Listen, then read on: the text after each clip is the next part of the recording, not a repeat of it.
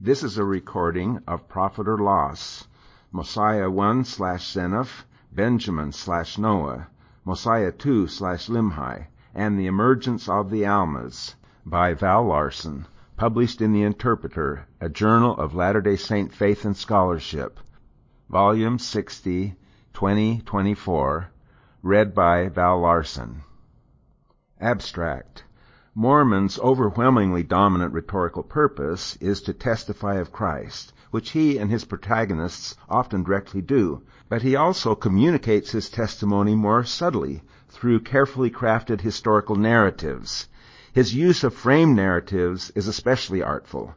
In the book of Mosiah, Mormon frames the dispiriting account of Zeniff and Noah's rule with the story of its aftermath, the suffering of Limhi and his people, which is recounted both before and after the central Zeniff-Noah narrative, and which underscores the folly in the narrative it frames.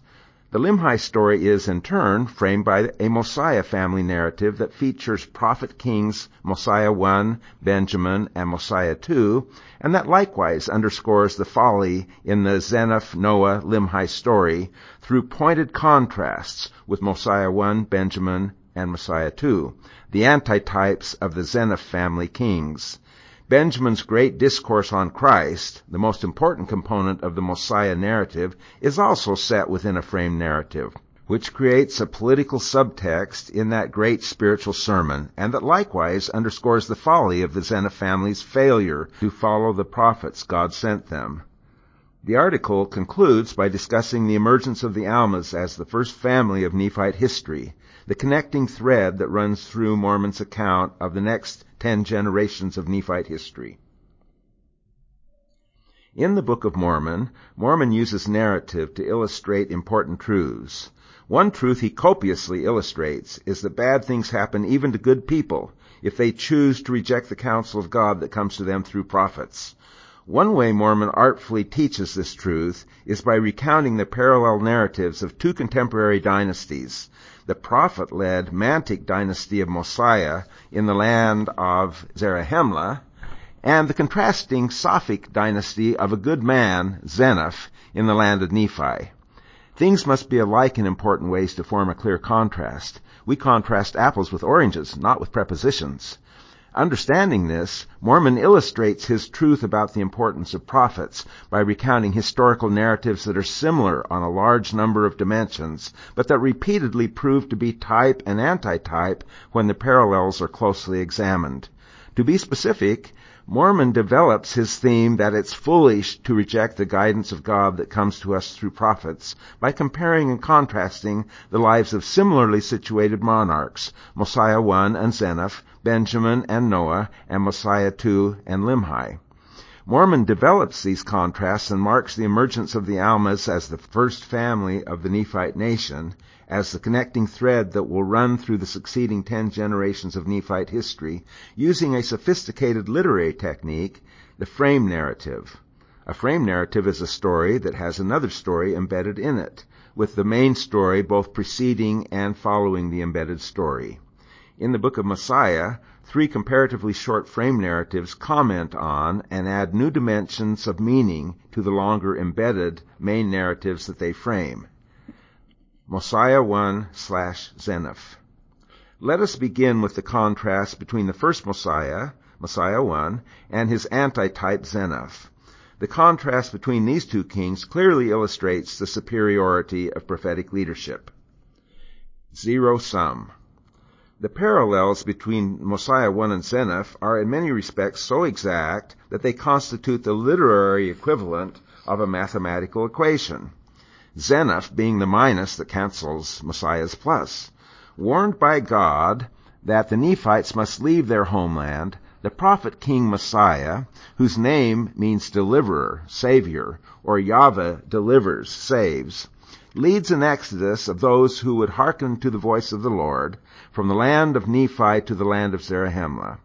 The specific point of departure is the temple in the land of Shalom, probably meaning the land or place of peace, Shalom, which had been a resort for the children of Nephi, but which they must now leave behind because peace with the Lamanites is no longer possible. In Hebrew, which is spelled without vowels. Both shalom and shalom are spelled Shin Lamed Mem, SHLM. During their journey, Mosiah and his people are blessed by the Lord, Yahweh, and led by the power of his arm. Having arrived in Zarahemla, they successfully integrate with a related people, the Mulekites, from whom they have been separated for 400 years. For the most part, the two peoples live in peace and prosperity during the 3 generations of the dynasty. Zeniff does the exact opposite. Inspired by Satan or just following his own will, Zeniff leads those who regret having followed Mosiah on an exodus from the land of Zarahemla back to their 400-year homeland, the land of Nephi. During this ill-advised journey, Zeniff and his people are not blessed. In their first attempt to return, they become divided among themselves, and the majority are killed in fratricidal war. In their second attempt, they are smitten with famine and sore afflictions, for they were slow to remember the Lord their God. Having arrived in the land of Nephi, they attempt to live peacefully with a related people, the Lamanites, from whom they have been separated for 400 years. This attempted cohabitation is an abysmal failure. After an initial deceptive peace, the two peoples live as armed adversaries, engaged in more or less perpetual war during the 3 generations of the dynasty. This negative outcome in the land of Nephi is no surprise.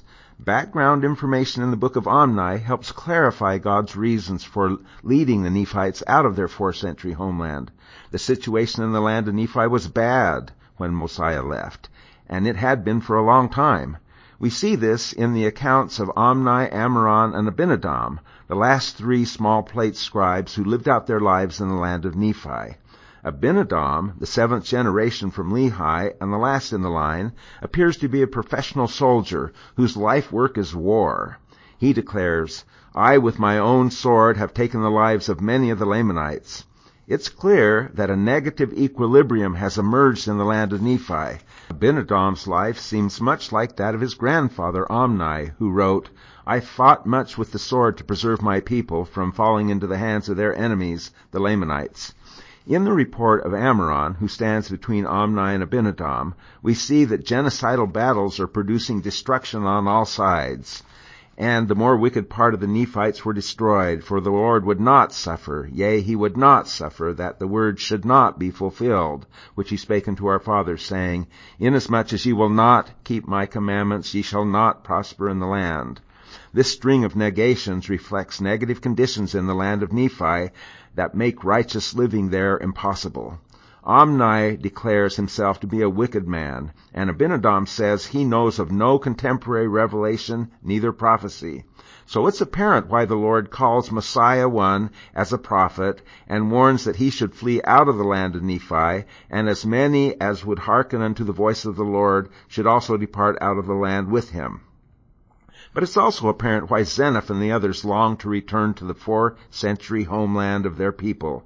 Zeniff and his companions are not alone in the longing they feel to return to the land of Nephi. Though they were compelled to leave it, the land of Nephi remains the home of the heart for the Nephite people throughout the remainder of their history.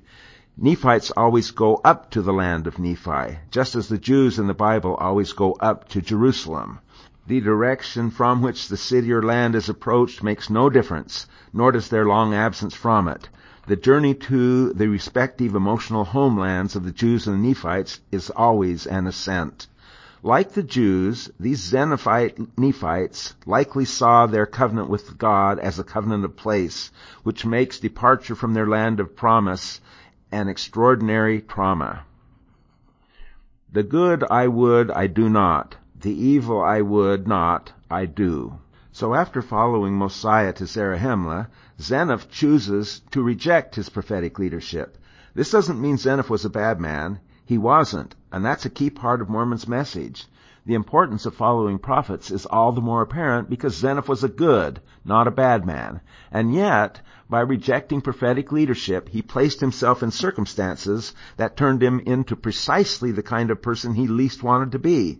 And he left his descendants in very difficult straits. Zeniff starts out as a member of an expedition that is returning to the land of Nephi to recover their lost homeland by resuming the fight Mosiah had eschewed and fled. This is a war party led by an austere and a bloodthirsty man, a man whose focus in life seems to be much like that of Omni and Abinadom. This leader sends Zeniff to spy on the Lamanites and determine how they can be destroyed. But while observing, Zeniff saw that which was good among them and was desirous that they should not be destroyed. He may have seen the mutual love of Lamanite spouses, parents' love for their children, and children's devotion to their parents, acts of kindness between friends and strangers. He recommends that instead of attacking, the returning Nephites make a treaty with the Lamanites and live peaceably among them. The bloodthirsty leader rejects this counsel, and battle breaks out between the proponents of peace and the proponents of war.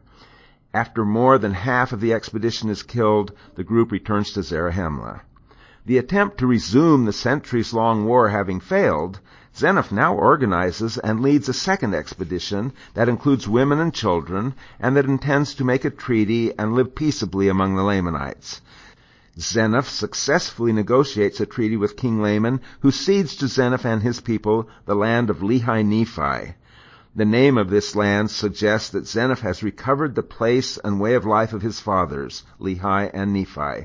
So does the opening of Zeniff's record, which echoes Nephi's opening of his. I, Zeniff, having been taught in all the language of the Nephites, and having had a knowledge of the land of Nephi, or the land of our fathers' first inheritance, therefore I.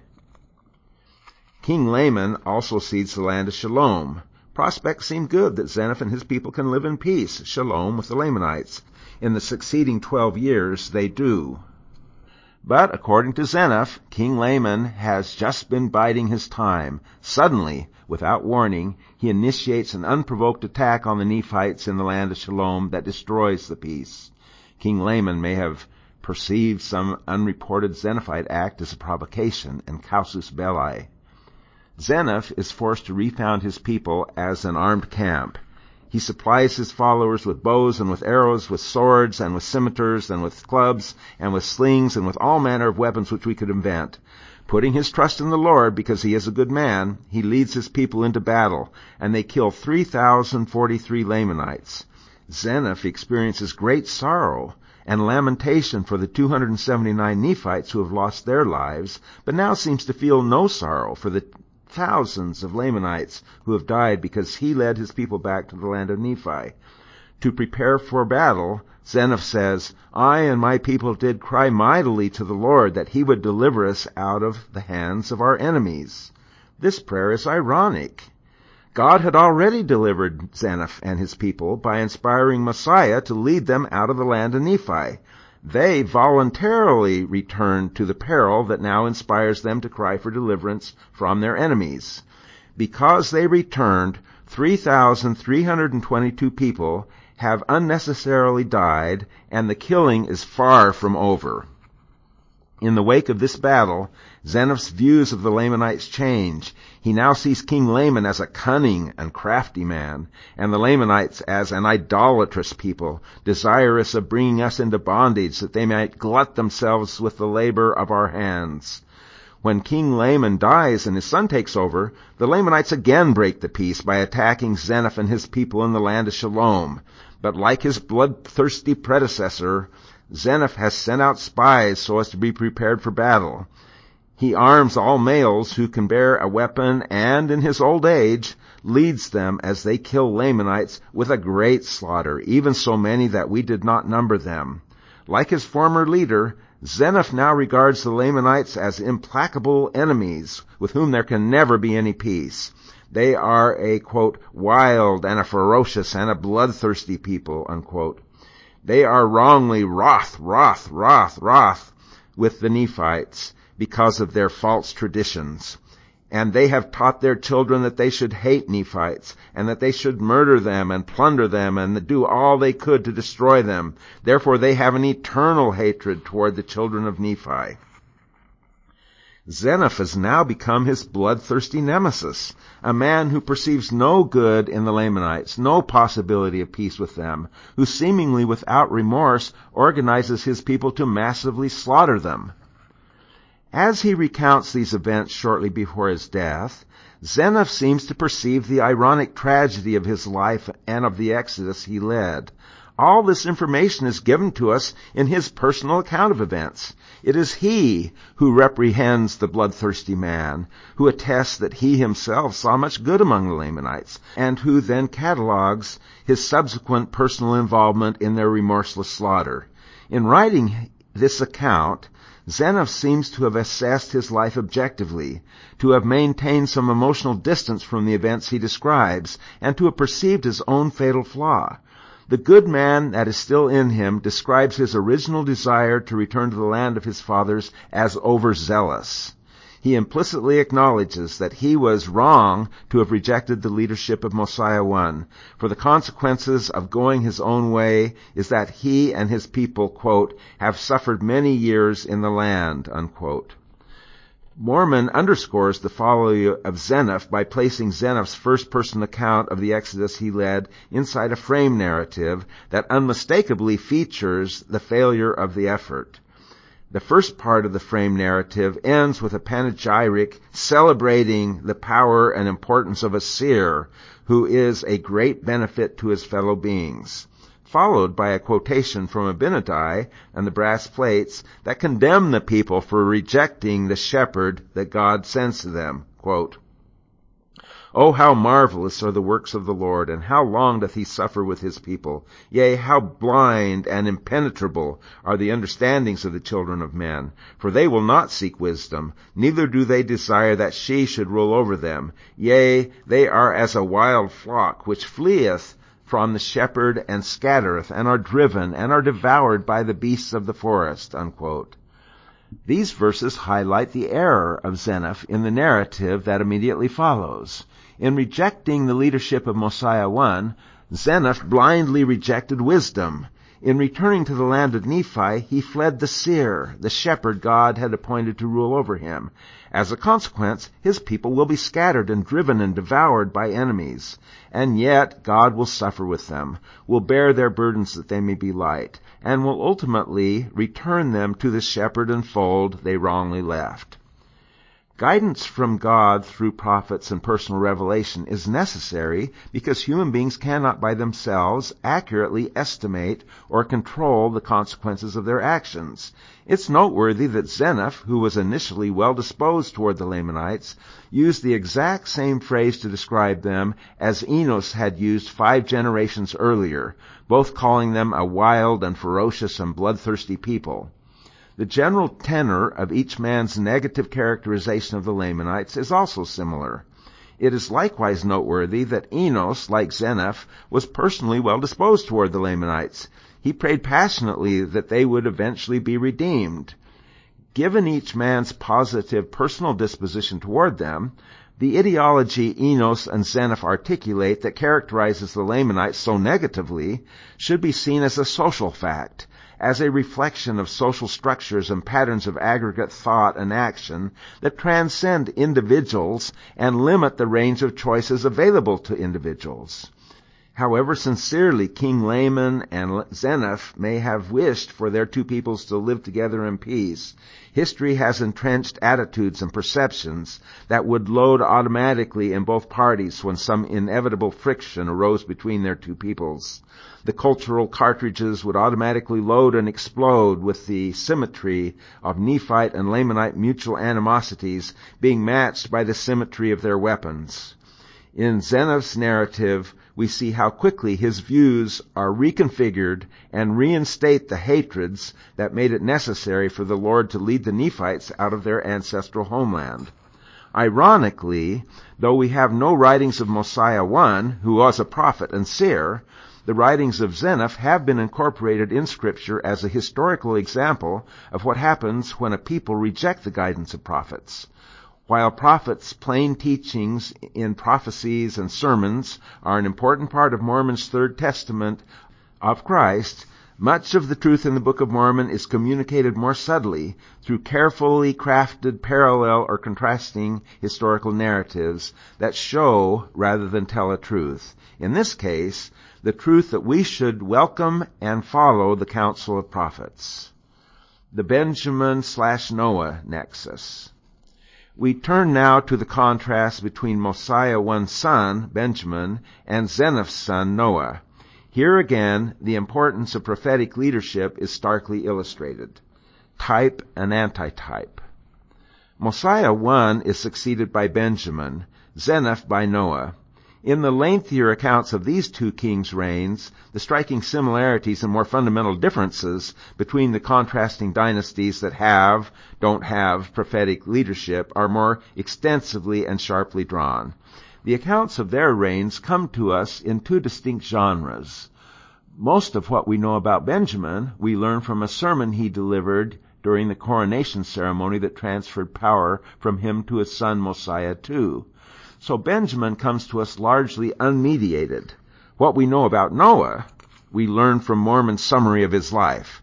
So Mormon mediates the portrayal of this king, skillfully framing his Noah narrative with an account of its disastrous aftermath. The narrative of the Zeniff dynasty begins in Mosiah chapter 7, in medias res, in the middle of things. We arrive in the land of Nephi and find Zeniff and Noah's people, now led by Limhi, in desperate straits. They are trapped in painful bondage to the Lamanites. Conditions are so bad that they would gladly become the slaves of the people who remained in Zarahemla if those wiser Nephites could somehow rescue them from their current misery. Having made it obvious in this frame narrative that the return to the land of Nephi was a disastrous error, Mormon now gives us, in chapters 9 and 10, Zeniff's first-person history of the return, and then, in chapters 11 through 19, a third-person account of Noah's reign. The frame narrative recounting the misery of Limhi and his people then resumes and underscores the errors of Zeniff and Noah, who each, in his own way, rejected the leadership of a prophet, Zeniff rejecting Mosiah1, and Noah Abinadi. If we read the Book of Mormon sequentially, Benjamin is well known to us when we first encounter Noah. Having just read the account of Benjamin's life, we are equipped to see Noah is the antitype of Benjamin, a kind of photographic negative that has all the same features, but always with the opposite moral shade, dark replacing light. The number and specificity of the paired but opposite attributes suggests Mormon wants us to compare and contrast these two kings. Consider these similarities and differences on specific attributes. 1. As noted above, Benjamin and Noah occupy similar dynastic positions. Both are the son of a man who led a migration across the wilderness, separating the land of Nephi from the land of Zarahemla. The father of both then became the first king of his people in the new land to which he had led them. Both Benjamin and Noah are the father of the last king in the dynasty. 2. Both kings are visited by a divinely commissioned messenger, an angel in Benjamin's case, Abinadi in Noah's, who foretells the coming of Christ and explains that redemption comes only through him. They respond in opposite ways to this messenger. 3. Both appoint priests, but the behavior and messages of the priests are diametrically opposed. Benjamin and his priests speak sharply to the people. They make it clear that they themselves and their people are sinners who must repent. Noah and his people flatter the people. They suggest that neither they themselves nor the people are guilty of any sin. 4. Benjamin tells his people that they are nothing, even less than the dust of the earth. Noah teaches his people that they are of great consequence, that they are exceptionally strong, that 50 of them are equal to thousands of the Lamanites. 5. Benjamin fills his people with the Spirit. Overcome, they fall to the earth. Noah fills his people with alcoholic spirits, and they, presumably, also fall to the earth. 6. Righteous Benjamin seems to have the one wife that Lehi allowed, and he forbids adultery. Wicked Noah has many wives and concubines, and causes his people to commit whoredoms. 7. Benjamin works constantly to support himself and his family by his own labors. He serves the people. Noah is idle. He devotes his time to leisure activities and sensual recreation. Neither he nor his priests support themselves. The people serve him. 8. Benjamin does not tax his people. Noah taxes his heavily. 9. Benjamin considers himself to be no better than his people. Noah sets himself and his priests above the people. 10. Benjamin does not imprison his people. Noah does. 11. Benjamin leads his army into battle, sharing their risks. The first thing we read about him is how he leads his people to victory over the Lamanites and establishes peace in the land of Zarahemla that endures until the time of his death. Noah sends his army into battle while remaining safely behind. The last thing we read about Noah is how he flees from the Lamanites, leading his men not into but from battle. 12. Benjamin's people gather to and depart from the temple as families. During his sermon, he instructs parents to care for their children, to feed and clothe them, and teach them to keep God's commandments. As they return home with born-again parents who have no desire to do evil but to do good continually, the prospects of these children seem good. Noah's people initially depart from the tower as families, but Noah then instructs the men to abandon their wives and children who are being slaughtered by the Lamanites. As the fathers abandon them, the prospects of the children are poor. 13. Benjamin concerns himself with the well-being of his successor son, Mosiah2. He carefully stages Mosiah2's ascension to power through a coronation ceremony. In the political subtext of his coronation sermon, discussed below, he tells the people that they must not rebel against Mosiah2, that they must obey his commands and make governance easy by dealing justly with their neighbors and taking care of the poor. Noah takes no thought for his successor's son, Limhi. He selfishly leaves him in the lurch, surrounded by people who are being killed and who are taken captive when the killing stops. Sorely oppressed and constantly threatened by the Lamanites, Limhi struggles to provide his people with the bare essentials of life, food, shelter, and physical security. 14. Benjamin and Noah both A. build a tower next to the temple, B. confront personal mortality and impending death on the tower, C. having experienced political rebellion, seek to end it and unify their people, D. by delivering from the tower a saving message that urges the people to seek immediate salvation, E. are then immediately replaced as king by their son, with each son, F., being subordinate to a still greater king who lay first claim on the service of the people, who, G, covenant to serve that greater king in order to escape his wrath. 15. At the beginning of the narrative, Benjamin's people are divided into two distinct groups, the Mulekites and the Nephites. As his reign ends, he unifies them under a common name. Noah's people are unified as Noah's reign begins, but are triply divided as his reign ends by the departure of Almas, the rebellion of Gideon, and the men's abandonment of their wives and children. 16. Each king dies soon after leaving the tower on which he delivered the saving message. Benjamin dies peacefully, beloved of his people, his salvation assured. Noah dies violently at the hands of his own people who revile him.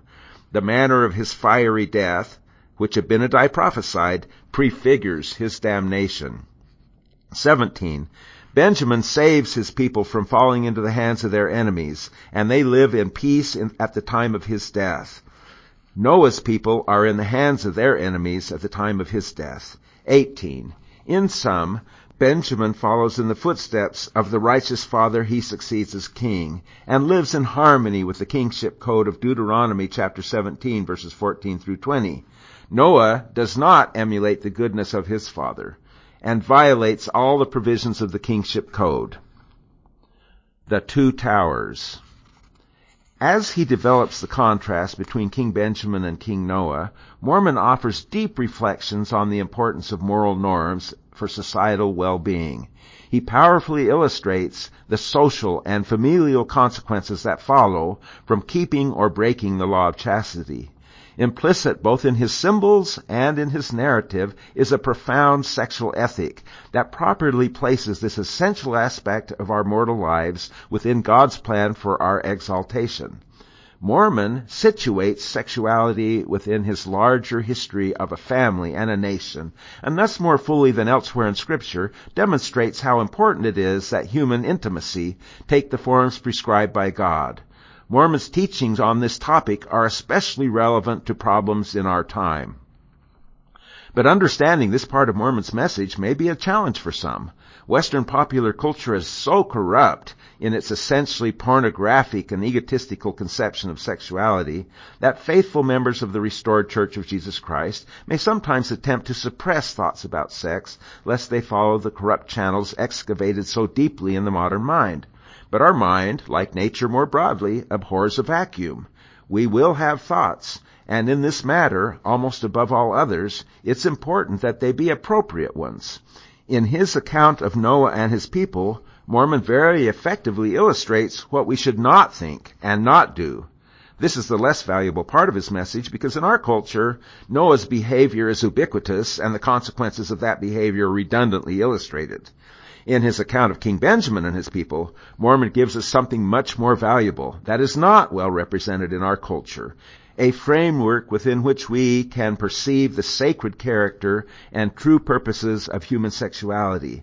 Within the horizons of this correct understanding, thoughts about procreative love can help us more deeply understand the kind of relationship we should have with each other and with God. In other words, Mormon helps us understand what sex should mean to us, not just what it should not mean. Benjamin's Temple Tower. The centerpieces of the comparison contrast between Benjamin and Noah are parallel Temple Tower narratives.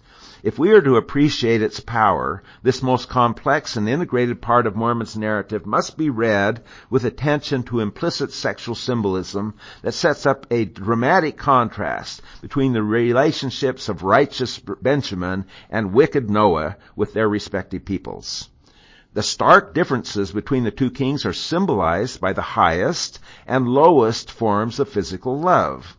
Benjamin is associated with sealed, procreative love and the genesis of new life. Noah is associated with promiscuous, sterile lust and the loss of life.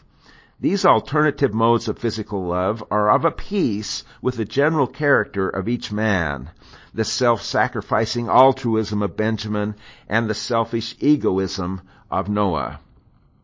As the book of Mosiah opens, King Benjamin summons his people to the temple so that he can provide for an orderly succession and deliver to them a last, powerful, saving message. Both the modern function of the temple, sealing families, and the ancient function, symbolizing and anticipating the redeeming sacrifice of Christ, make the temple the ideal location for what follows. Benjamin has proven himself to his subject through long years of unselfish service. His relationship with them is clearly one of mutual respect and love. As the people assemble at the temple, they praise God for giving them this man as their king. The intimacy of Benjamin and his subjects, their unsurpassed love for each other, makes it appropriate that their last formal encounter should be symbolized by the most intimate of acts and should be metaphorically procreative. Because the multitude is so great, Benjamin orders that a tower be erected so the people can hear him speak. It is possible to read this tower as being symbolically phallic. Arranged around the tower, their doors appropriately facing the tower, are the tents of Benjamin's people. The people, gathered as families, sit inside their tents while they listen to Benjamin's final sermon. For those who read looking for potentially figurative meanings, it would be hard to conceive of a womb symbol more apt than these cloth or skin tents. And if we read the text in this way, it is appropriate that each family group, all the people who are genetically related, should be gathered together in one symbolic womb. To the people thus assembled at the temple from the top of the tower, King Benjamin begins to speak the word that will produce a new birth. Alma later calls this word a seed that is planted in the heart of the believer and there begins to swell. A symbolic reading would be attentive to the double meaning of the word seed in the biblical languages and in Latin. In each of these languages, a single word signifies both seed and semen. Zera in Hebrew, spermatos in Greek, and semen in Latin. Again, if we read Mormon's account with attention to potential symbolism linked to his explicit birth metaphor, we may see that Benjamin's words symbolically have the effect of semen implanted in a womb. They precipitate a metaphorical birth. Having heard their king's words, the people fall from their symbolic womb to the ground, as they would in a traditional squatting birth. And now it came to pass that when King Benjamin had made an end of speaking the words which had been delivered unto him, he cast his eyes round about on the multitude, and behold, they had fallen to the earth, for the fear of the Lord had come upon them. In a figurative reading, the people, after dropping out of the symbolic womb, are filled with new life as the Spirit enters them. Quote, the Spirit of the Lord came upon them, and they were filled with joy. Unquote. While sexual symbolism may be present in this passage, the birth metaphor is explicitly present. Again, addressing his born-again subjects, Benjamin declares their lineage and gives them a new name. Ye shall be called the children of Christ, his sons and daughters. For behold, this day he hath spiritually begotten you. For ye say that your hearts are changed through faith on his name. Therefore ye are born of him, and have become his sons and daughters. And ye shall be called by the name of Christ. Benjamin's people have double paternity. While Benjamin himself is in some sense their spiritual father, at a deeper level he is, as he freely confesses, at best a godfather. These spiritual newborns take the name of their true father, Christ, and they have their father's attributes. They are sinless, having been purified of sin through his grace. And like their new spiritual father, they have no more disposition to do evil, but to do good continually. To understand this account of Benjamin and his people symbolically, to appreciate the sexual symbolism that may be an integral part of the message, we must shed the corruption of our culture and view sex as Benjamin and Mormon and Paul and John and God seem to view it. If it is properly understood, sex signifies a wonderful oneness, emotional, mental, spiritual, and physical unity. If the relationship has its proper form, it is the closest possible earthly bond between two human beings. Husband and wife cleave to each other and become one flesh both in the intimate closeness of their emotional and physical contact and in the result of that contact, a child who is formed as a combination of each parent's attributes. Parents thus become godlike, having the sacred power to create new life. If we understand it in this way, this union can be a potent, multidimensional symbol of the kind of love and oneness of mind and heart that should exist between Christians and their Savior, and between members of the heavenly Zion community. Just as Mormon does here in the Book of Mormon, Paul and John in the New Testament use the union of the sexes to signify the intimate bonds that exist between Christ and his people. They repeatedly cast Christ as the bridegroom, his faithful followers as the bride. Using a symbol that is still more shocking if wrongly viewed, Christ marked his oneness with us by having us symbolically eat his body and drink his blood. Like Mormon's procreation metaphor that suggests we are given a new spiritual life by being born of Christ, these sacrament symbols suggest that we are preserved in that life by being spiritually nourished and drawing strength and power from the sacrificed body of Christ. As this episode closes, Benjamin's subjects who have been born of Christ and been given his name and attributes covenant to serve their new, higher Lord so that they may escape his wrath. And we are willing to enter into a covenant with our God to do his will and to be obedient to his commandments in all things that he shall command us all the remainder of our days, that we may not bring upon us an never-ending torment, that we may not drink of the cup of the wrath of God. Benjamin now tells them that whosoever do this shall be found at the right hand of God. In Hebrew, the name Benjamin, a combination of Ben and Yamin, means son of the right hand. Through this sermon, Benjamin has rid his garments of his people's blood and is about to join the choirs above in singing God's praises while seated at his right hand, the place where the Messiah also sits or stands. Wordplay on Benjamin's name suggests that his now covenant people will join him there. Noah's people, on the other hand, will be on the disfavored left hand of their new Lord. Having concluded the coronation ceremony, Benjamin is now replaced by his son, Mosiah2, and shortly thereafter, as he had anticipated while speaking from the tower, he dies.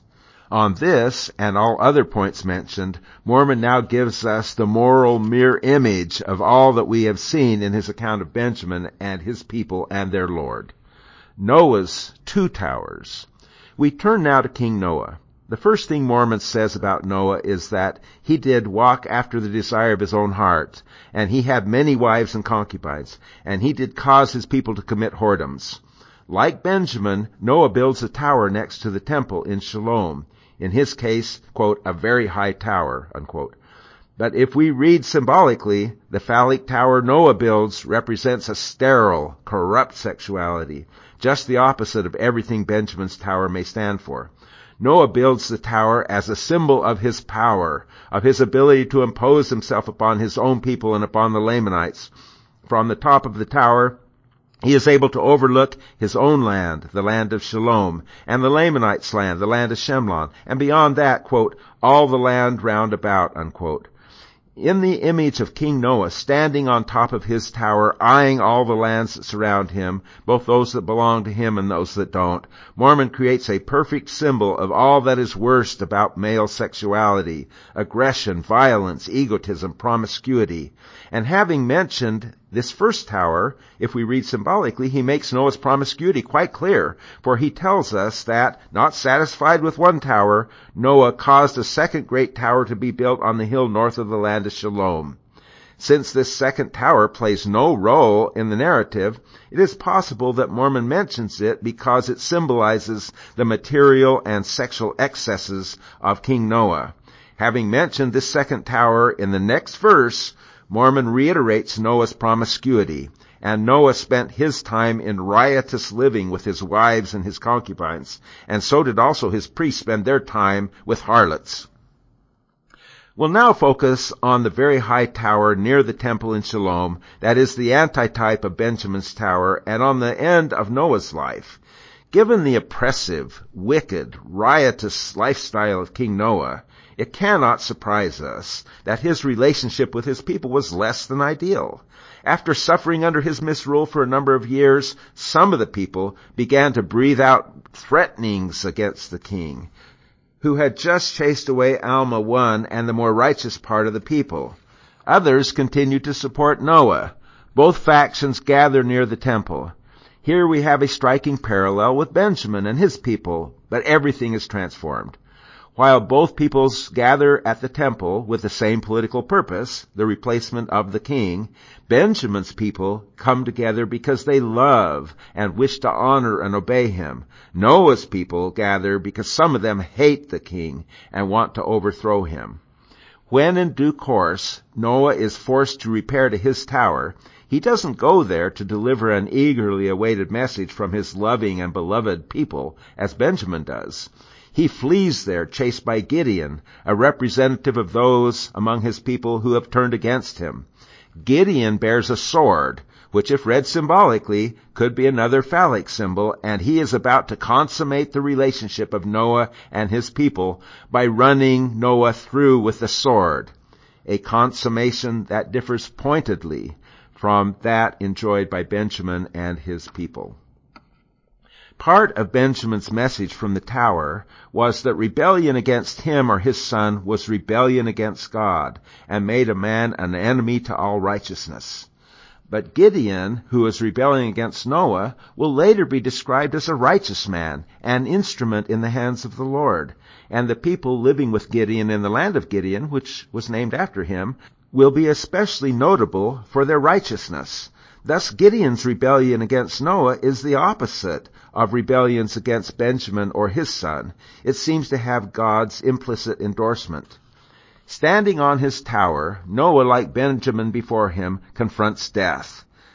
But there are differences. As he faces death on the tower, Benjamin claims over-modestly to be concerned about his own welfare. He says, I have caused that ye should assemble yourselves together, that I may be found blameless, that your blood should not come upon me, when I shall stand to be judged of God, of the things whereof he commanded me concerning you. I say unto you, I have caused that ye should assemble yourselves together, that I might rid my garments of your blood, at this period of time when I am about to go down to my grave, that I might go down in peace. While Benjamin, who will go down in peace, claims to be concerned about his own welfare, his life and his sermon both make it perfectly clear that his first concern is, and always has been, the welfare of his people. Now, as Noah stands on his tower in Shalom, he too is anxious to keep his garments unspotted with blood, not the figurative blood of his people, but rather his own literal blood, which Gideon is about to spill. As he looks about desperately for some way to save himself from Gideon's wrath, Noah spots an invading army of Lamanites in the distance. And now the king cried out in the anguish of his soul, saying, Gideon, spare me, for the Lamanites are upon us, and they will destroy us. Yea, they will destroy my people. And now the king was not so much concerned about his people as he was about his own life. Nevertheless, Gideon did spare his life. As he confronts death, unlike Benjamin, Noah claims to be concerned first of all for the welfare of his people. But Mormon emphasizes that he is really concerned only about himself. We can't take either Benjamin or Noah precisely at his word. Benjamin is more generous and unselfish than he lets on. Noah is less generous and more selfish than his words indicate. The parallel with Benjamin continues. Having caused his people to be gathered to the temple, having repaired to his tower, having confronted death, Noah now delivers to his people what is ostensibly a saving message. He informs them that the Lamanites have invaded their land and commands them to flee into the wilderness, and he himself did go before them. The people depart as one group, but are soon divided into two. Caring only about himself, Noah maximizes the distance between himself and the dangerous Lamanites. Unfortunately, the women and the children prove to be too slow to escape. The Lamanites catch up with the fleeing Nephites and begin to kill them. At this point, Noah commands the men to abandon their wives and children and save themselves. We now learn how deep this promiscuous man's familial commitments run, and we see that the effect of Noah's saving message is just the opposite of Benjamin's. Benjamin's people gathered as two separate nations, Nephites and Amalekites, but having heard their king's message, returned to their homes as one people, with a shared spiritual identity as children of Christ. Benjamin's people gathered as families and returned to their homes as unified families. With his message, Benjamin bound them in a bond of love to their Lord, their king, and their fellow Christians and their families. Noah, on the other hand, urged men to abandon their wives and children. He destroyed marriages, divorced men from their wives, made orphans of their children. All that one would expect from the illicit, aggressive, egocentric sexuality that his towers may symbolize and his life clearly embodied. It can come as no surprise that the men who chose to abandon their families and flee with Noah do not thank him for saving them. In the end, filled with shame, they enact talionic justice, burning for burning, and execute Noah in the same way he had previously executed Abinadi. They scourged his skin with faggots, yea, even unto death. The men who have killed Noah repent of following him and return, determined to die with their wives and children. Noah experiences the obverse of the spirit that comes to burn within Benjamin and his people, a fire that burns the body without touching the soul. The manner of his death prefigures his damnation in hell, just as the burning in Benjamin and his people's bosoms and the burning of Abinadi prefigure their exaltation in heaven. Like the people who heard Benjamin's saving message, the people who heard Noah's message from the tower plead for mercy, presumably prostrating themselves before the new Lord whose advent their king has announced from the tower. Here, as in Benjamin's narrative, their Lord has compassion. They too are born again into a new life, but in this case, a life of slavery under the cruel overlordship of the Lamanite king. Though Noah's son Limhi is permitted to continue as their immediate leader, he and his people must covenant to deliver up their property, even 1/2 of their gold and their silver and all their precious things, and thus they should pay tribute to the king of the Lamanites from year to year. This penalty makes their lives unbearable. When they rebel and are again defeated, their cruel overlord subjects them to still deeper levels of degradation. God, the overlord of Benjamin's people, by contrast, returns blessings that greatly exceed any sacrifice that is made in serving him.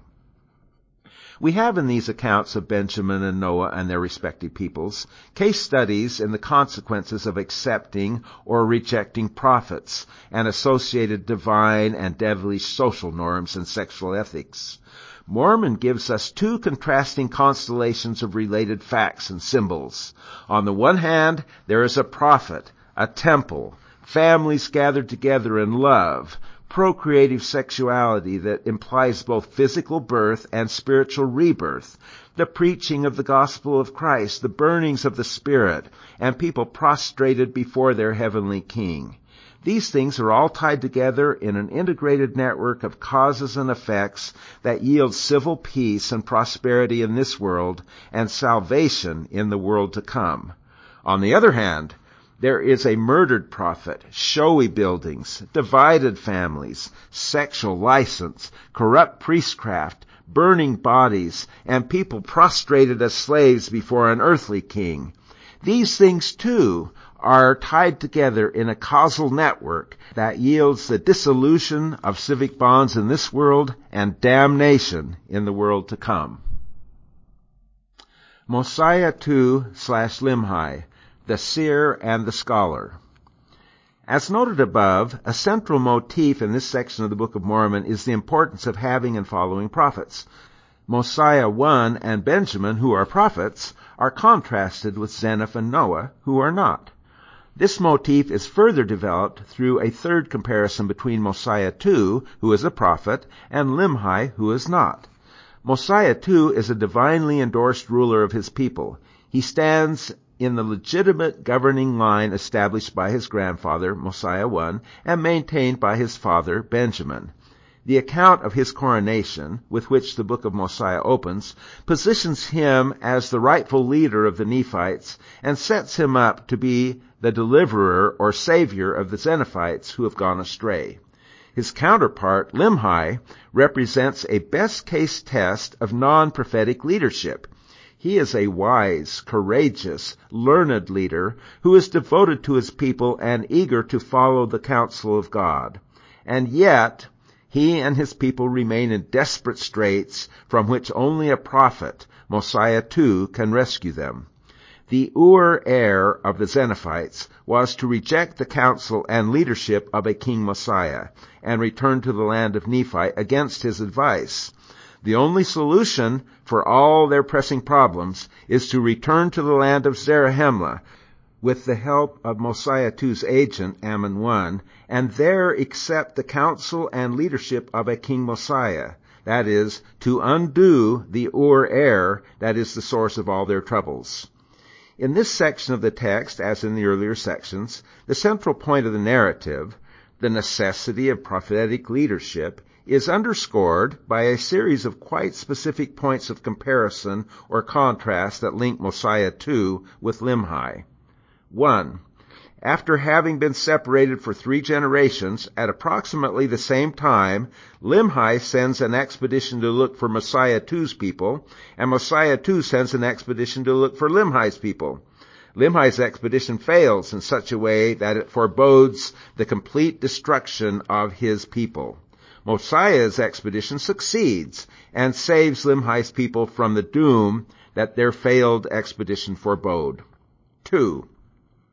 As they send forth emissaries, Mosiah2, Limhi, and their respective people are in very different circumstances. Mosiah and his people prosper in the land, and their enemies have no power over them. Limhi and his people are impoverished and totally dominated by their enemies. 3. Both Mosiah and Limhi are attentive to the voice of the people. 4. Mosiah and Limhi each read the record of Zeniff, including an account of wicked Noah and his priests, the death of Abinadi and the departure of Alma 1, and the righteous from the land of Nephi. This history fills the people who hear it with sorrow and presages a major change in governance. 5. Mosiah and Limhi both summon their people to the temple, where they listen to King Benjamin's discourse. Having heard the discourse, both peoples repent, are spiritually reborn, and enter into a covenant with God. 6. Mosiah's people and Limhi's are instructed by their king to take care of the poor or otherwise deprived. 7. Mosiah and Limhi are men of the book. Each man's relationship with a text or texts is underscored. 8. Ammon describes a seer, and he and Limhi offer a panegyric on seers. Mosiah is a seer. 9. Mosiah has Jaredite interpreters that permit him to translate plates in unknown languages. Limhi has Jaredite plates that he is eager to read but can't, not knowing the Jaredite language. Having heard Mosiah2 possess the interpreters and power to translate, Limhi rejoiced exceedingly and gave thanks to God, then says, Mosiah's interpreters were prepared for the purpose of interpreting Limhi's plates and unfolding their mysteries. 10. Mosiah2 ends his dynasty and is supplanted as ruler by Alma 2. Limhi ends his dynasty and is supplanted as Zeniffite leader by Alma 1. 11. Mosiah2 and Limhi have religious authority, including power to appoint priests, but yield authority to Alma 1 and the church he founded. 12. Broadly, Mosiah's people were filled with joy and were exceedingly rejoiced. Limhi's people have great reason to mourn. Prophet, priest, and king. Mosiah2 is a man of the book. When Mosiah2 and his brothers first appear, we learn that Benjamin, their father, caused that they should be taught in all the language of his fathers, that they might know concerning the prophecies which had been spoken by the mouths of their fathers, and concerning the records which were engraven on the plates of brass. Benjamin tells Mosiah, I would that ye should remember the plates of Nephi, that they are true, and that we can know their surety because we have them before our eyes. This emphasis on the brass plates and the plates of Nephi is no accident. Possession of these records is probably the foundation of the family's power that Benjamin is about to pass on to Mosiah2 in a coronation ceremony. When Mosiah1 and his Nephite followers arrived in the Mulekite land of Zarahemla, there were fewer of them than of the indigenous Mulekites.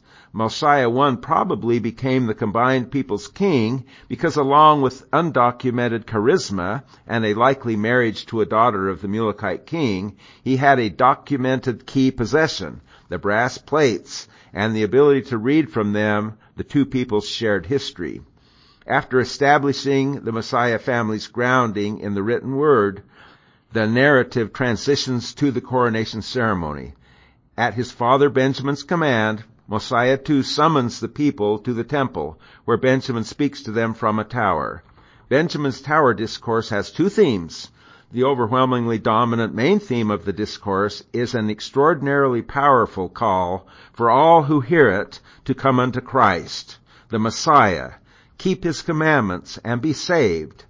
But the discourse begins and ends with a frame narrative that focuses on the role of the earthly king and on the coronation of Mosiah2. That secondary theme frames the main part of the discourse, and throughout the discourse appears as a subtextual shadow of the main theme. The shadow discourse calls upon all who hear it to embrace Mosiah2 as their new king and keep his commandments, which will be aligned with the commandments of God. The shadow discourse is developed or underscored in part by wordplay and visual display. It implicitly anticipates and comments on the story of the Zeniphites, which immediately follows it in the Book of Mormon. In one respect, the secondary coronation theme is given top billing. Benjamin opens the discourse with the frame narrative, describing how he was chosen and consecrated as king and spent his life selflessly serving the people and, through his service to them, serving God. He then calls upon his people to be good citizens. Behold, ye have called me your king, and if I whom ye call your king do labor to serve you, then ought not ye to labor to serve one another. By doing so, you will serve God, for when ye are in the service of your fellow beings, ye are only in the service of your God. Benjamin acknowledges his own frail humanity, that he is no better than his people, and that all are deeply indebted to God. He tells the people, Ye behold that I am old, and I can no longer be your teacher and king. But the Lord God hath commanded me that I should declare unto you this day that my son Mosiah is a king and a ruler over you. Having affirmed Mosiah2 is God's choice as king, Benjamin attempts to transfer the legitimacy he and his father have earned to his son. And now, my brethren, I would that as ye have kept my commandments, and also the commandments of my father, and have prospered, even so ye shall keep the commandments of my son, or the commandments of God, which shall be delivered unto you by him. Benjamin equates the commandments of Mosiah2 with the commandments of God, and obeying Mosiah2 will ensure that ye shall prosper in the land, and your enemies shall have no power over you. The precise opposite of what happens in the Zeniffite narrative that follows. Along with the beginning, the end of a discourse is typically its most salient part. At the end of this discourse, presumably standing together on the tower side by side where they've been the entire time, King Benjamin consecrates his son Mosiah to be a ruler and a king over his people and gives him all the charges concerning the kingdom. Mosiah is taking on the responsibility of prophet, priest, and king, and those who were called to any one of those three offices were anointed in ancient Israel. Prophets, which is reported in 1 Kings 19:16, priests, reported in Exodus 29:7-9, and kings, reported in 1 Samuel 10:1. To be anointed is to become, in Hebrew, a Messiah, in Greek, a Christ, those words meaning the anointed one in their respective languages. So when he was anointed, Mosiah became a Messiah. In Hebrew, as in English, the words Mosiah and Messiah are similar, the main difference in Hebrew being the final consonant, but even the last consonants are similar in their points of articulation. In our English translation of Benjamin's discourse, the anointed one is referred to as Christ, using the term most familiar in the Christendom of Joseph Smith's day. But Benjamin may have used the term more familiar to his audience, Yeshua, Messiah. Be that as it may, Benjamin's audience probably understood that the Christ he repeatedly mentions is the promised anointed one, the Savior and deliverer of humanity. So in addition to being connected with Christ in the main part of the discourse by the homophony of Messiah and Mosiah, Royal Skousen says Joseph Smith pronounced these two words identically, Mosiah would have been connected to the Savior both by his anointing and by the meaning of his name, Savior, Deliverer, or Yahweh delivers, saves. If we recognize the strong connection between Mosiah and the Messiah, the discourse on the Messiah, featured in the main part of Benjamin's sermon, will have as its shadow a political subtext that instructs the people on the relationship they should have with their prophet, priest, and king, and with their fellow citizens in the kingdom. This subtext is a kind of political echo of the spiritual, Christocentric primary meaning of the words. At the point of transition from the explicit political frame to the central theological discourse, Benjamin says, O my people, beware lest there shall arise contentions among you, and ye list to obey the evil spirit which was spoken of by my father Mosiah. For behold, there is a woe pronounced upon him who listeth to obey that spirit. For the same drinketh damnation to his own soul, and receiveth for his wages an everlasting punishment, having transgressed the law of God. He cometh out in open rebellion against God. He becometh an enemy of all righteousness. The demands of divine justice fill his breast with guilt and pain and anguish, which is like an unquenchable fire. But woe, woe unto him who knoweth that he rebelleth against God, for salvation cometh to none such. Mosiah1 faced rebellion when the Zeniphites rejected his leadership. Benjamin also faced rebellion early in his rule. Benjamin is trying to protect his son from a like experience. In the subtext of his spiritual sermon, Benjamin frames political contention and rebellion against Mosiah2, the new king, as a gross sin against God that will result in eternal damnation. For some of the Zeniphites, eternal damnation was the consequence of their rebellion against Mosiah1, and all of them suffered these many years in the land as a consequence of their rebellion against the leadership of their divinely appointed king.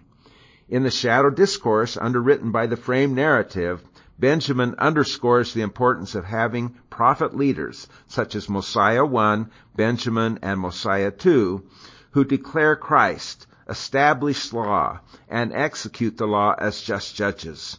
The people should subordinate themselves to these leaders. Quote, "The Lord God hath sent his holy prophets to declare Christ to every kindred, nation, and tongue, that thereby they might rejoice with exceeding great joy. And he appointed unto them a law, even the law of Moses." Unquote. Given the blessings of good governance, quote, "Behold, he judgeth, and his judgment is just," it behooves the people to become, quote, "as a child, submissive, meek, patient, full of love, willing to submit to all things which the Lord and their Lord seeketh to inflict upon them, even as a child doth submit to his father." Unquote. In addition to accepting the governance of their prophet leader, the people should be good citizens, treating each other fairly, avoiding behavior that would fill the inbox of their king with problems to resolve. They should not have a mind to injure one another, but to live peaceably, and to render every man according to that which is his due. Whosoever borroweth of his neighbor should repay according as he doth agree. And ye will not suffer your children that they go hungry or naked, neither will ye suffer that they fight and quarrel one with another and serve the devil. The king's subjects should meet the welfare needs of fellow citizens who fall on hard times. Ye yourselves will succor those that stand in need of your succor. Ye will administer of your substance unto him that standeth in need. And ye will not suffer that the beggar putteth up his petition to you in vain, and turn him out to perish. Ye should impart of your substance to the poor, every man according to that which he hath, such as feeding the hungry, clothing the naked, visiting the sick, and administering to their relief, both spiritually and temporally according to their wants. Having heard all this teaching in the main text, the people commit themselves to obey the commands of, and thus become the sons and daughters of their heavenly King, the Messiah Christ. In the political frame's shadow or echo of the main text, they commit themselves to obey the commands of and become the sons and daughters of their earthly king, the anointed Messiah, Mosiah. They declare, "We are willing to enter into a covenant with our God to do his will and be obedient to his commandments in all things that he shall command us all the remainder of our days." Benjamin then says, "Because of the covenant ye have made, ye shall be called the children of Christ, his sons and his daughters." And now King Benjamin thought it was expedient that he should take up the names of all those who had entered into a covenant with God to keep his commandments. And there was not one soul, except it were little children, but who entered into the covenant, and had taken upon them the name of Christ, or Messiah. In the next verse, Benjamin anoints Mosiah, making him a Messiah king. In the political subtext, the people have taken upon them the name of the Messiah, Mosiah, and become the people of Mosiah, who are obligated to keep his commandments, much as they have taken upon them the name of the Messiah, Christ, become Christians, and committed themselves to keep the commandments of Christ. After being anointed king, Mosiah reigns in peace and prosperity for 3 years. His credentials as a righteous, divinely appointed, and anointed monarch are well established by his coronation ceremony and subsequent good governance. His bona fides clearly demonstrated, he dispatches the Ammon expedition to find the Zeniphites, who rejected their divinely endorsed political and religious leaders, and who are suffering the consequences of their rebellion. Scholar, priest, and king. In a deeply insightful analysis entitled Limhi in the Library, John Gee has shown that Limhi is profoundly a man of the book, and that the scriptures helped him be a righteous man. Quote, Limhi knew his scriptures. His passionate interest in records and scriptures might explain why he was righteous in spite of the wickedness of his father, the court, and the people in general. Furthermore, unlike Noah and his priests, Limhi takes these things seriously. We need look no further than Limhi for reasons to be serious about studying our scriptures. Unquote. Most of the things Limhi says cite a written text, scripture, or some official history. Limhi's words, as reported, seem to show a man who has spent a good deal of time studying and memorizing the records of his people. Limhi was probably more comfortable in the library than in the throne room. In his scholarly work, Limhi paid particular attention to the words of prophets. He knows his people are miserable. Great are the reasons which we have to mourn. And he attributes that misery to their rejection of prophets. Citing Zeniff's confession that he was overzealous to inherit the land of his fathers, Limhi says the people now suffer great evil because they would not hearken unto the Lord's words. Having rejected counsel that came to them through Mosiah1, there arose contentions among them, even so much that they did shed blood among themselves, an apparent allusion to the infighting reported by Amaleki and Zeniff, and an example of the spirit of contention Mosiah1 warned against. Still more egregiously, a prophet of the Lord have they slain, a chosen man of God, Abinadi, who told them of their wickedness. Using the formula, the Lord hath said, and again he hath said, and again he hath said, Limhi cites 3 passages from the brass plates that warn people they will suffer the consequences of their actions, and then says, And now behold, the promise of the Lord is fulfilled, and ye are smitten and afflicted. Then, as noted above, just before we begin to read the record of Zeniff, Limhi cites passages from the brass plates and Abinadi that condemn those who reject wisdom and flee the shepherds, that is, Mosiah1 and Abinadi, that God has appointed to lead them. From reading and experience, Limhi clearly understands that his people need to be guided by prophets. All of that information about Lehi is reported in the flashback frame narrative. Chronologically, Limhi first comes on the scene when, during a Lamanite attack, he courageously refuses to abandon the women and children when his father commands him to do so. Probably as a consequence of that courage, he is the one among Noah's many sons who becomes king. G notes that whereas Zeniff did confer the kingdom upon Noah, Limhi had the kingdom conferred upon him by the people. Chosen by the people to be king, Limhi makes a treaty with the Lamanite king and his people, then live in peace for 2 years. The Lamanites suddenly break this peace when the priests of Noah kidnap their daughters. While not entirely unprovoked like the first attack when Zeniff was king, this unwarranted attack on Limhi's people redundantly demonstrates the structural problem that makes peace impossible. It demonstrates that Mosiah1 was justified in leading the Nephites out of the land of Nephi as the Lord commanded. Limhi and his people repel the initial unexpected attack and find the wounded Lamanite king among the dead on the battlefield. The people suggest that Limhi kill the king, but he wisely rejects their suggestion, in part, perhaps, because he regards the attack as a fulfillment of Abinadi's prophecy. Instead, he summons the Lamanite king, finds out the cause of the attack, with Gideon's help persuades the king that the abduction was the work of Noah's priests, and then with the help of the king's brokers a peace with the Lamanites, who are massing for an attack that's likely to annihilate the remaining Nephites. Limhi's wisdom and diplomatic skill thus saves his people from annihilation. This episode highlights the difference in the grace available to us through Sophic, secular leaders like Limhi, and that available through Mantic prophets like Mosiah2. Limhi delivers temporary, secular salvation through ministrations of the Lamanite king. The king of the Lamanites did bow himself down before his attacking people, and did plead on behalf of the people of Limhi. Mosiah2 and other prophets bring eternal spiritual salvation through the ministrations of Christ the King, who in the Garden of Gethsemane bowed down before God and did plead on behalf of all humanity, taking our sins and suffering upon himself, and thus saving all who receive him from both sin and death.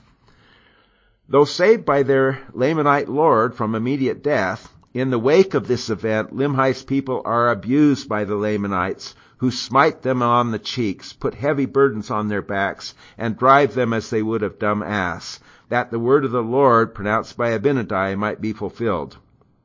Thus abused, the people were desirous to go against the Lamanites to battle, and they did afflict the king sorely with their complaints. Limhi reluctantly grants their request, and they are beaten by the Lamanites. Motivated by the subsequent suffering of widows and orphans, the Nephites again go to battle, and are again defeated. Then a third time go to battle, and are a third time defeated. While Limhi reluctantly allowed the first attack, there's no indication that he led it or authorized the subsequent attacks. And the fact that the Lamanites left him in office suggests that they knew he counseled the submission of the people that they ultimately accept. Following their third defeat, Limhi's people did humble themselves even to the dust, subjecting themselves to the yoke of bondage, submitting themselves to be smitten and to be driven to and fro, and burdened according to the desires of their enemies. In the depths of humility, they cry mightily to God, yea, even all the day long, that he would deliver them out of their afflictions. Through hard experience, Limhi's people have become like Mosiah's wiser people, who without hard experience viewed themselves in their own carnal state even less than the dust of the earth, and who cried aloud with one voice, saying, "O have mercy and apply the atoning blood of Christ, that we may receive forgiveness of our sins." Limhi's people, like those of Mosiah2, are now ready to be summoned to the temple to hear Ammon 1 repeat King Benjamin's discourse and to receive the salvation it offers. And Limhi is eager to reconnect them with Alma 1, or the prophets in Zarahemla, who can deliver the needed message and facilitate the making of required covenants. He understands that his abilities as scholar, priest, and king are not adequate to the task of saving his people. Recognizing, before Ammon 1's arrival, the need to reconnect with the prophets from whom the Zeniphites have wrongly separated themselves, Limhi tasks a few men to go north and find Zarahemla, or Alma 1. Rather than Zarahemla, the expedition finds the destroyed civilization of the Jaredites, a land which was covered with dry bones, yea, a land which had been peopled and which had been destroyed, and they, having supposed it to be the land of Zarahemla, returned to the land of Nephi, bringing with them the record of the people written in an unknown language on the 24 gold plates. The dead Jaredites, the expedition discovers, are emblematic. Mormon uses them here as Amaleki had in the book of Omni, and as Moroni later will in the book of Ether.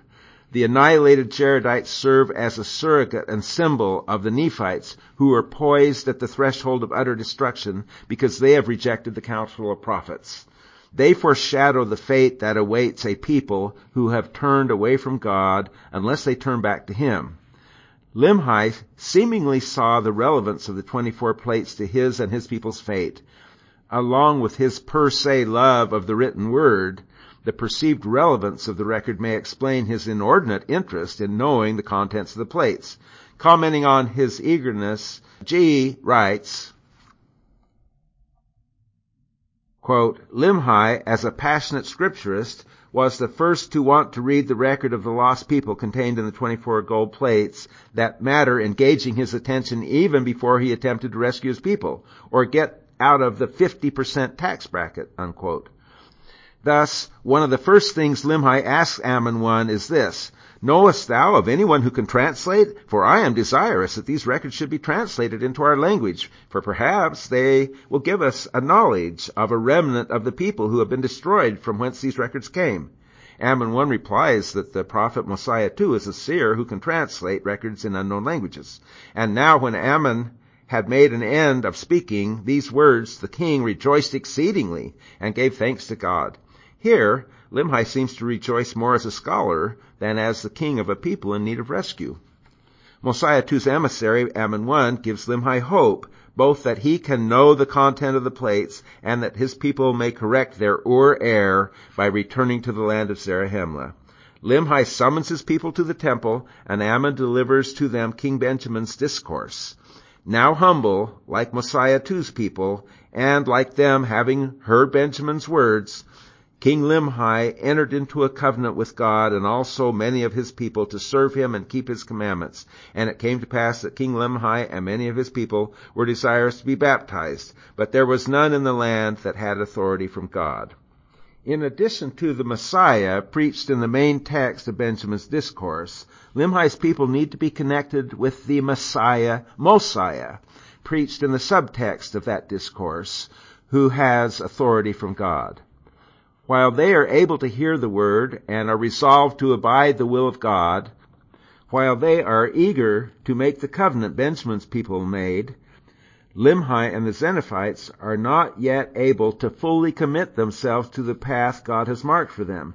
To fully repent as a people and be baptized, they must return to the land of Zarahemla and be led by the prophet they have rejected, Mosiah2, who is surrogate for the rejected Mosiah1, and Alma1, who is surrogate for Abinadi, the prophet they killed in the land of Nephi. Advised by Gideon on the means and guided by Mosiah2's emissary Ammon 1, or more precisely wordplay and explicit text suggests by God, Limhi and his people do return to Zarahemla, are received with joy by Mosiah2, their savior or deliverer, and are baptized by Alma1. They are thus fully reestablished in the place and reincorporated in the polity God had led them to through the ministrations of the prophet Mosiah1. After suffering and, more miraculously than in Limhi's case, escaping oppression similar to those Limhi and his people suffered, Alma1 and the more righteous Zeniphites who accepted Abinadi's teachings also returned to Zarahemla.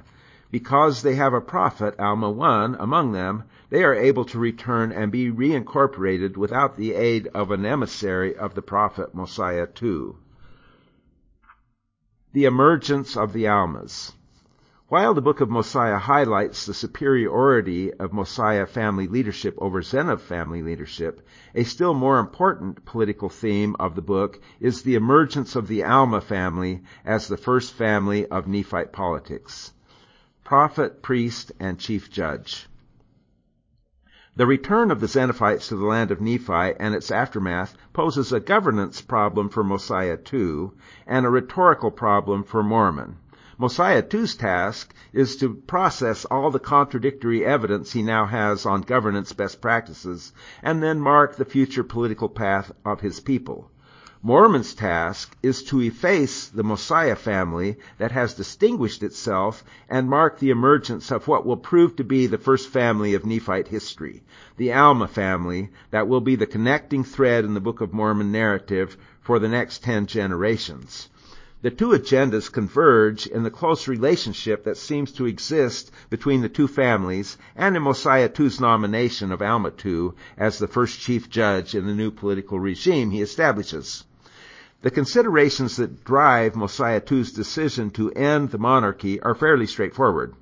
On the positive side of the ledger, for continuing the monarchy, are Mosiah1, Benjamin, and Mosiah2 himself. Of Benjamin, Mosiah2 says, echoing Alma1, "If ye could have men for your kings who would do even as my father Benjamin did for this people, it would be expedient that ye should always have kings to rule over you." But considerations on the negative side of the ledger outnumber the positive considerations. Mosiah2 cites the corruption and disaster inflicted upon the subjects of King Noah and the Jaretites, and the monarchical powers that led to that corruption and disaster. He also mentions the past and possible future corruption of his own elite sons, who have now repented, renounced any right to rule, and left the land of Zarahemla on a mission to the land of Nephi. That mission, which like the mission of Ammon 1 is an ironic antitype of the Zeniff migration, proves to be dispositive in ending the monarchy, probably motivated by hero worship of his namesake Ammon 1, and by a desire to escape the adulation and privileged status that contributed to his personal descent into sin, Ammon too proposes to his father that he be permitted to undertake a religious and political mission to the land of Nephi. Like Zeniff before him, Ammon too believes there is good in the Lamanites. Like Zeniff, he has the political goal of fostering peace between the Lamanites and the Nephites. Like Zeniff, his migration is the reverse of Mosiah1, his great-grandfather's migration. But critically, unlike Zeniff, but like Ammon 1, Ammon 2 is on a mission authorized by God through his prophet. And unlike Zeniff, Ammon 2 bears the gospel of Christ. Sallying forth with the approval of God and his prophet, Ammon too and his companions succeed in converting the Lamanites in the very lands where the Zeniphites miserably failed, the city of Nephi and the lands of Shemlon and Shalom. The other 3 sons of Mosiah join Ammon too in his quest, thus leaving no son of Mosiah in Zarahemla who can become monarch. Lacking a successor, recognizing the harm a bad monarch can do, fully aware of the burden being king places on a man who wears the crown, and probably persuaded by his friend and close associate Ammon 1, Mosiah2 proposes that kings be replaced by chief judges who are selected by the people and subject to removal by a group of lower judges. While the people were the ultimate arbiters, Mosiah2 apparently tapped Almas 2 as the first chief judge. Just before he asks the people whom they want to succeed him as their ruler, Mosiah gives Almas 2, the interpreters, other sacred artifacts, and all the historical records that have been kept by the kings. After the people predictably name his oldest son, Aaron, who had already departed for the land of Nephi and is therefore unavailable, Mosiah2 proposes a new form of government, a form inspired by experiences of Almas 1, in which a chief judge takes the place of the king. The people, who love Mosiah2 dearly and esteem him more than any other man, then appoint as their first chief judge Almas 2, the man to whom Mosiah2 had previously given tokens of the right to rule, artifacts the kings had long possessed, and whom, indirectly, Mosiah2 had empowered to head their religion, another power customarily held by the king. Mosiah's preference that Almas 2 succeed him must have been obvious to the people, and his influence over them was unrivaled. But why did Mosiah tap Almas 2 to be the first chief judge? We have some evidence that may help us answer this question. Almas 1 and his family were an integral part of Mosiah's court after their arrival in Zarahemla. This is apparent in the extraordinary powers Mosiah confers on Almas 1 before tapping Almas 2 to be his successor. This conferral of power is surprising. In addition to anointing Mosiah2 as king at the end of his discourse, Benjamin had appointed priests to teach the gospel of Christ and remind the people of the covenant they made. Thus, when Almas arrived in Zarahemla, there was an established religious order in the land with a man, Mosiah2, at the head of the religion and with priests set apart to administer it. The Zeniphites, including Almas 1, could have been integrated into that religion, their separate faith and they disappearing, as Limhi and his kingdom did after he rejoined the polity in Zarahemla. But that does not happen.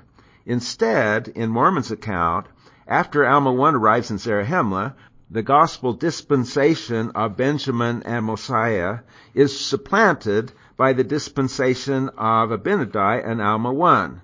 Mosiah is portrayed as authorizing this displacement of his father's gospel dispensation.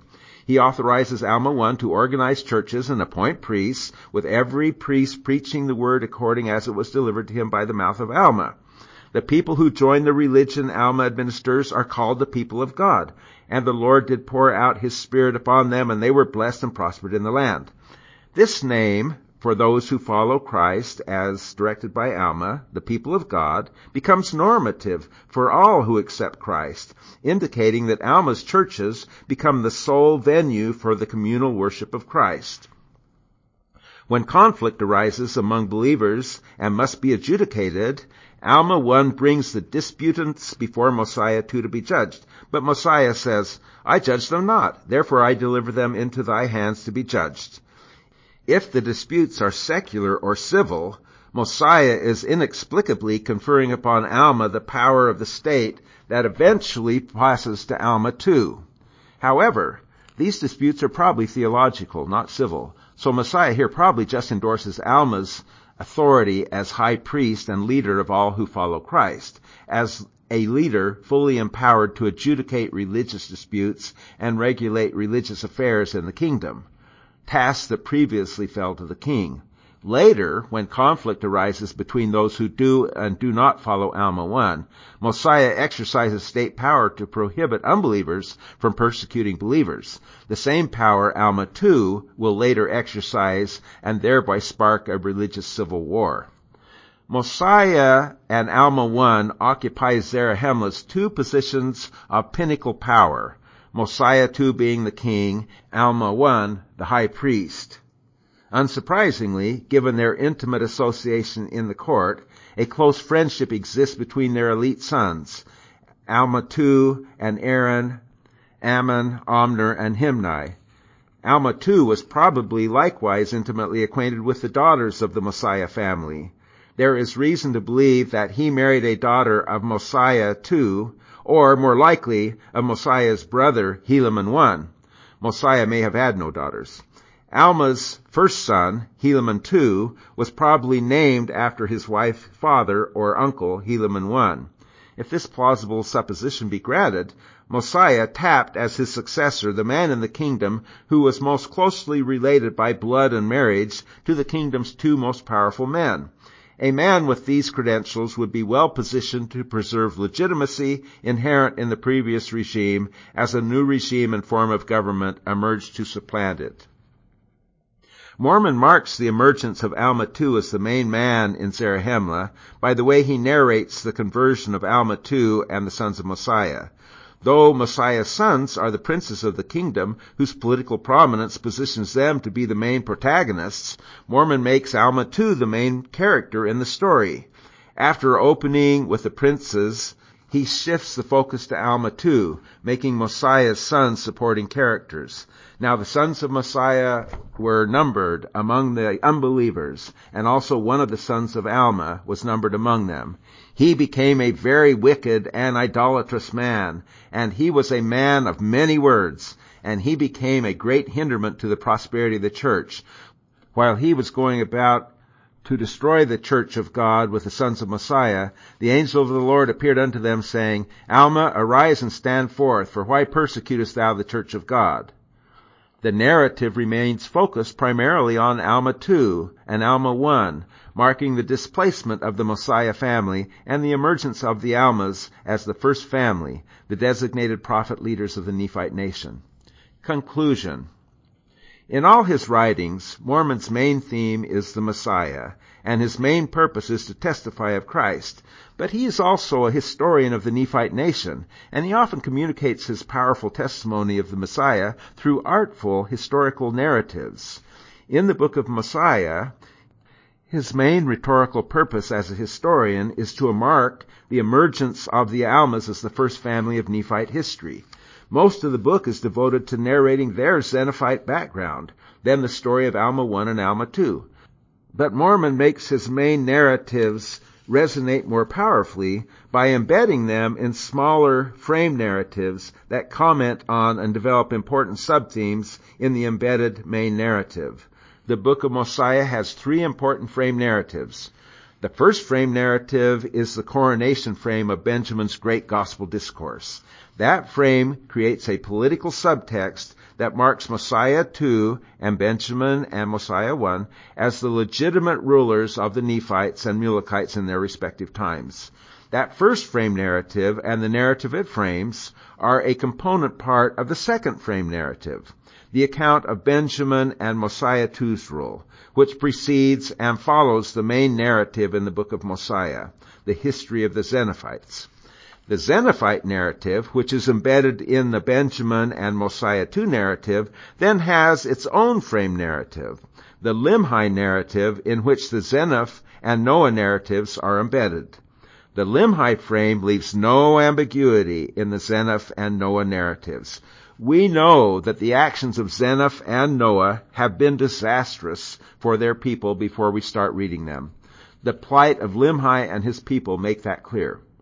But the frame narrative that most fully and powerfully comments on the narrative it frames is the Mosiah2 and Benjamin frame of the Zeniffite history. The core message developed by the interaction of these frame and embedded narratives is the importance of being led by prophets. The extended contrast between Benjamin and Noah makes a slam-dunk case for the necessity of prophetic leadership. But arguably, the case is made most strongly by the failures of two good men, Zeniff and Limhi, and the contrasting success of their prophetic counterparts, Mosiah1 and Mosiah2. The fact that good men cannot adequately lead their people and avoid catastrophe without the guidance from living prophets marks the fact that the catastrophe is not contingent on bad people being in power. The problem is structural. In the absence of prophets, scholars reading Scripture become our source for knowledge of God and His will. These narratives demonstrate that sophic scholarship and practical wisdom are inadequate substitutes for mantic prophets. Unless we have the ongoing guidance of God that living prophets provide, we are bound to go astray as individuals and as a people. This is a lesson the world needed to learn as the fullness of the gospel of Christ was restored by the Book of Mormon and the prophet Joseph Smith. It is the lesson the Book of Mormon teaches by contrasting the parallel dynasties of the Mosiah and Zeniff families. Val Larson was born in Blackfoot and raised in Moreland, Idaho.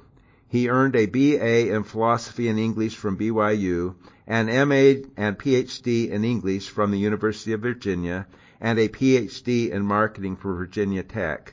While teaching at Virginia Tech, Truman State University, and currently at James Madison University, he has published articles on Flannery O'Connor's fiction, the Book of Mormon, and a wide variety of marketing topics. This has been a recording of Prophet or Loss, Mosiah1/Zeniff, Benjamin/Noah, Mosiah2/Limhi, and The Emergence of the Almas by Val Larson, published in Interpreter, a Journal of Latter-day Saint Faith and Scholarship, Volume 60, 2024, read by Val Larson. This audio recording is copyrighted under a Creative Commons license and may be freely distributed if it remains unchanged. The journal and its website are credited, and it is for non-commercial use. A printed version of this and many other articles can be found at journal.interpreterfoundation.org. More information about the Interpreter Foundation, along with a wide variety of additional resources, can be found at interpreterfoundation.org.